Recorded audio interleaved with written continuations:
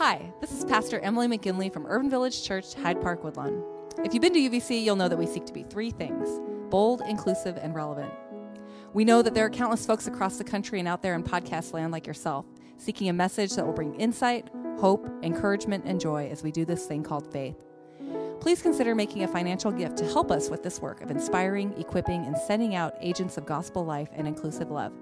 Just go to www.urbanvillagechurch.org/give. Thanks for listening, and God bless. Our passage today comes from Matthew 25:14-30. Listen for what God is saying. The kingdom of heaven is like a man who is leaving on a trip. He called his servants and handed his possessions over to them. To one he gave 5 valuable coins, and to another he gave 2, and to another he gave 1. He gave to each servant according to the servant's ability. Then he left on his journey. After the man left, the servant who had 5 valuable coins took them and went to work doing business with them. He gained 5 more. In the same way, the one who had 2 valuable coins gained 2 more. But the servant who had received the 1 valuable coin dug a hole in the ground and buried its master's money. Now, after a long time, the master of those servants returned and settled accounts with them. The one who had received 5 valuable coins came forward with 5 additional coins. He said, "Master, you gave me 5 valuable coins. Look, I've gained 5 more." His master replied, "Excellent. You are a good and faithful servant. You have been faithful over little. I'll put you in charge of much. Come, celebrate with me." The second servant also came forward and said, "Master, you gave me 2 valuable coins. Look, I've gained 2 more." His master replied, "Well done. You are a good and faithful servant. You have been faithful over a little. I'll put you in charge of much. Come, celebrate with me." Now the one who had received 1 valuable coin came and said, "Master, I knew that you are a hard man. You harvest grain where you haven't sown. You gather crops where you haven't spread seed. So I was afraid. And I hid my valuable coin in the ground. Here, have what is yours." His master replied, "You evil and lazy servant. You knew that I harvest grain where I haven't sown and that I gather crops where I haven't spread seed. In that case, you should have turned my money over to the bankers so that when I returned, you could give me what belonged to me with interest. Therefore, take from him the valuable coin and give it to the one who has 10 coins. Those who have much will receive more, and they will have more than they need. But as for those who don't have much, even the little bit they have will be taken away from them. Now take the worthless servant and throw him outside into the darkness." May God add a blessing to the hearing and living out of the scripture. Thanksgiving to you all. My name is Kate Garricky, and I am the student pastor here at Urban Village Church. And Pastor Emily has been gracious enough to hand me her metaphorical pulpit today so that we can look at this text in Matthew together. And as a way of getting into the text today, I want to invite you to imagine with me that you are Jeff Bezos. Now, you might not recognize the name Jeff Bezos by name, but I would imagine that everyone in this room knows who Jeff Bezos is. He is primarily known as the founder and CEO of Amazon.com, but he also owns a number of other companies as well. For example, 5 years ago, he bought the Washington Post for $250 million, a transaction he completed using only cash. Jeff Bezos is $55 billion richer than Bill Gates, making him not only the richest person in the world, but also the richest person in modern history. You are Jeff Bezos. Doesn't sound so bad, does it? You Are Jeff Bezos is the name of a new text-based adventure game that is circulating the internet right now. And the premise of this computer game is that one morning you wake up and find that you are now the richest person in modern history. And no one believes you when you tell them that this isn't you, and you can't seem to find another way back to your body. And so the only way forward, the only way to win the game, is to spend the entirety of Jeff Bezos' fortune, $156 billion. Like the servant in our parable today, you have been given an incomprehensible amount of money, and now you have to decide what you're going to do with it. I played You Are Jeff Bezos this week, and because I was in the midst of sermon writing, and perhaps because I was in the midst of sermon writing. I played You Are Jeff Bezos this week. But because I played it while I was sermon writing, I couldn't help but see the parallels between the game and our passage from Matthew today. In the parable of the talents, which is what we read, there is a rich Jeff Bezos-type character. And he calls together 3 of his servants and says, I'm going to be gone for a little while. I'm going on a business trip. And while I'm away, I want you to look after my things for me. And he gives them each some money. Actually, the word in the passage is entrust. He entrusts them with his money. And it's clear, at least on the surface, that he does, in fact, trust them, because what he gives them is a talent. And a talent is no small sum of money. It's estimated that 1 talent was equivalent to 15 years' work, or to put it in other words, 6,000 days' wages. And it was no small coin. A talent was anywhere from 60 to 90 pounds, so this wasn't something that you could put in your pocket. And so our billionaire Jeff gives 1 servant 5 talents, the equivalent of 75 years' work. A second servant 2 talents, what they could expect to earn in 12,000 days' labor. And the third servant 1 talent. This master entrusts them with his fortune. And outside of that, he doesn't give them much guidance. And so he leaves on his business trip and he comes back. And the first 2 servants must have been collaborating because somehow they come up with the same solution of what to do with the money. The first servant who has been given 5 talents has doubled their money. The second servant who was given 2 has done the same. And the third servant did not get the memo. Because what he did is he took this 60 to 90 pound thing and he dug a hole and he buried it in the ground. And it was safe.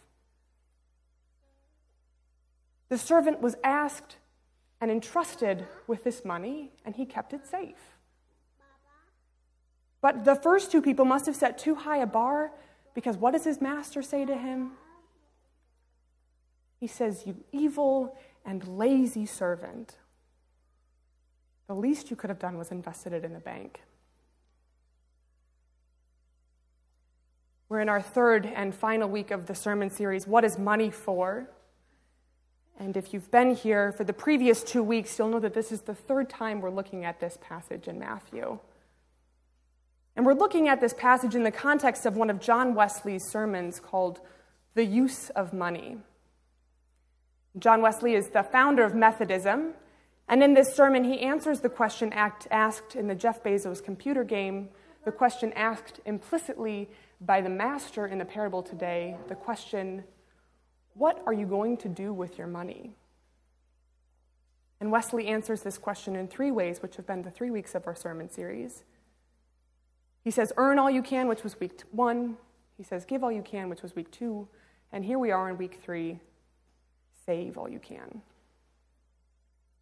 And it's funny timing personally for this topic, because 2 Sundays ago, after hearing Pastor Emily preach the first sermon of this series, Earn All You Can, I got back to my room after church, and as I was changing outfits and moving items from one purse to another to get ready for the rest of my day, I realized that at some point between 8 a.m. in the morning and 2 p.m. in the afternoon, I had misplaced my wallet.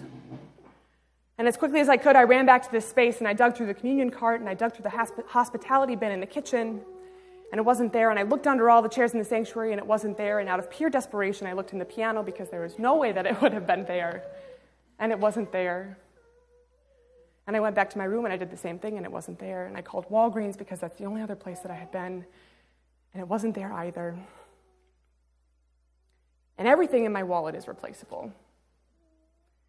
And still I was flooded with panic and with fear and with dread and with embarrassment. And so the next day when I was able to physically go to Walgreens for the first time, and I walked up to the front desk and I said, "Hi, my name's Kate, I lost my wallet. It's small and it's blue, and this is the last place I was, and I think it might be here. Have you seen it?" And they said, "Yes." I felt a wave of release. And as I walked out into the Walgreens parking lot, clutching my wallet with all of my might, I looked down at the ground and was suddenly aware of all of the holes and potholes that you could accidentally drop something into and lose forever. And I thought the equivalent of, oh my gosh, if I could only bury this in the ground so that I would not be in danger of losing it. so that I could keep it safe. The first thing, or one of the first things the servant says in defense of his actions is, I was afraid. He acts out of fear. He is so afraid of losing his master's money that not doing anything with it seems like the safest option. And maybe I'm just projecting, but that seems like a completely rational response to me, especially when you consider that in biblical times it was a common practice to bury valuable items in the ground during times of war or uncertainty. And we don't know that that's what's going on in this text, but the way that the servant responds tells us something about how he's viewing the world.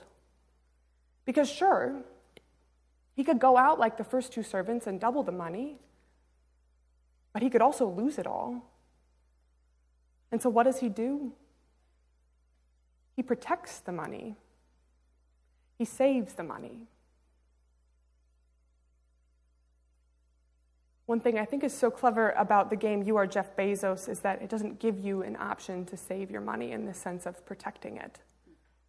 You literally can only win the game when you've spent the entire fortune. And by doing so, it transforms the question from how can I protect this thing to how do I want to use this thing?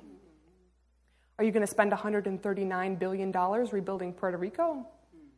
Are you going to spend $20 billion ending homelessness in the United States? Will you pay off the remaining student loans of every person in the world? Please, will you do that? Will you hire 100,000 new teachers for 4 years each? Or my personal favorite, will you reboot the beloved TV show Mythbusters? These are all options presented in the game. And because it's asking you to prioritize your money instead of protecting your money, it demonstrates quite well what Wesley is trying to teach when he says, save all you can. When he says save all you can, he's not saying preserve everything. He's saying if we have a limited amount of resources, be discerning in how you want to use it. Now we're in the third week of this sermon series, and so we know that Wesley doesn't give a rule without giving a number of guidelines. And so on this rule, he says, don't waste your money on frivolous things.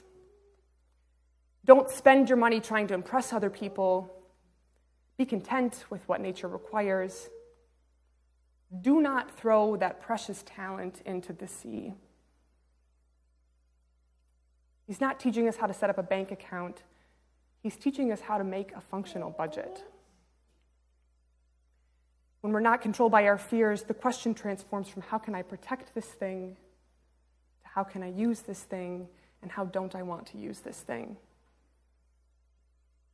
But this is only part of the equation because the fears that are connected to money have real and tangible consequences. And it's because of these tangible consequences that John Wesley talks about saving money. He preaches, we don't live in a vacuum. Our decisions about how we earn, how we save, and how we give certainly have an impact on us, but they also have an impact on our neighbor and on our community. And in a culture where the line in our parable, for all those who have, more will be given, but from those who have nothing, even what they have will be taken away. When this line seems to ring too true, we have to plan for financial hardships. It is unwise to live for today only. It is unwise to spend more than we can earn. It is unwise not to prepare for times when we need to meet our own sudden needs and the sudden needs of those around us. But I do think there's a difference between being attentive to our fears and being controlled by them. There's a difference between saving and hoarding. Saving isn't about endless accumulation, and it's not entirely about preservation.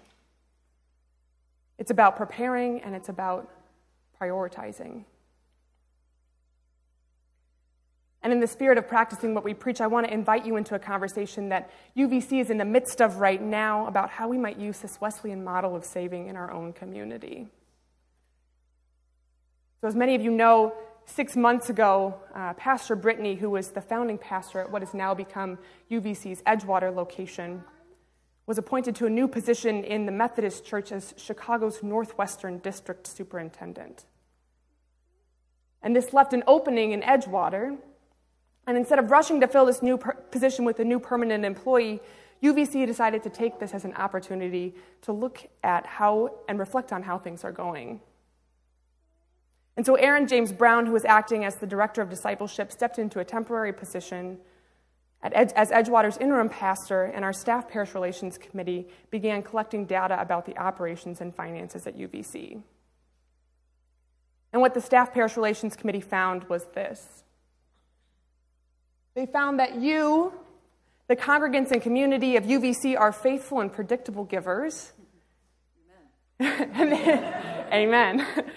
And they found that in addition to the other things UVC is doing to earn money, which Pastor Emily talked about in the first week of this sermon series, things like planting a church cohort or a church planting cohort and authoring a book, in addition to these things, the UVC community has proven to be faithfully committed to the pledges you make in this stewardship season that we're in right now. And it's because of the intentional earning and your reliable giving that as a new church plant, UVC is financially self-sufficient, which is statistically a very uncommon thing.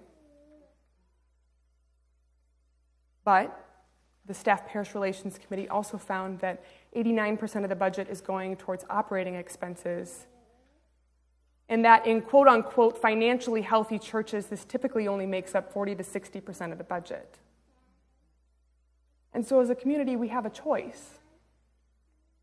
Knowing what we know now after the data collection, and wanting to act as faithful stewards of our money and of your money, we can prepare.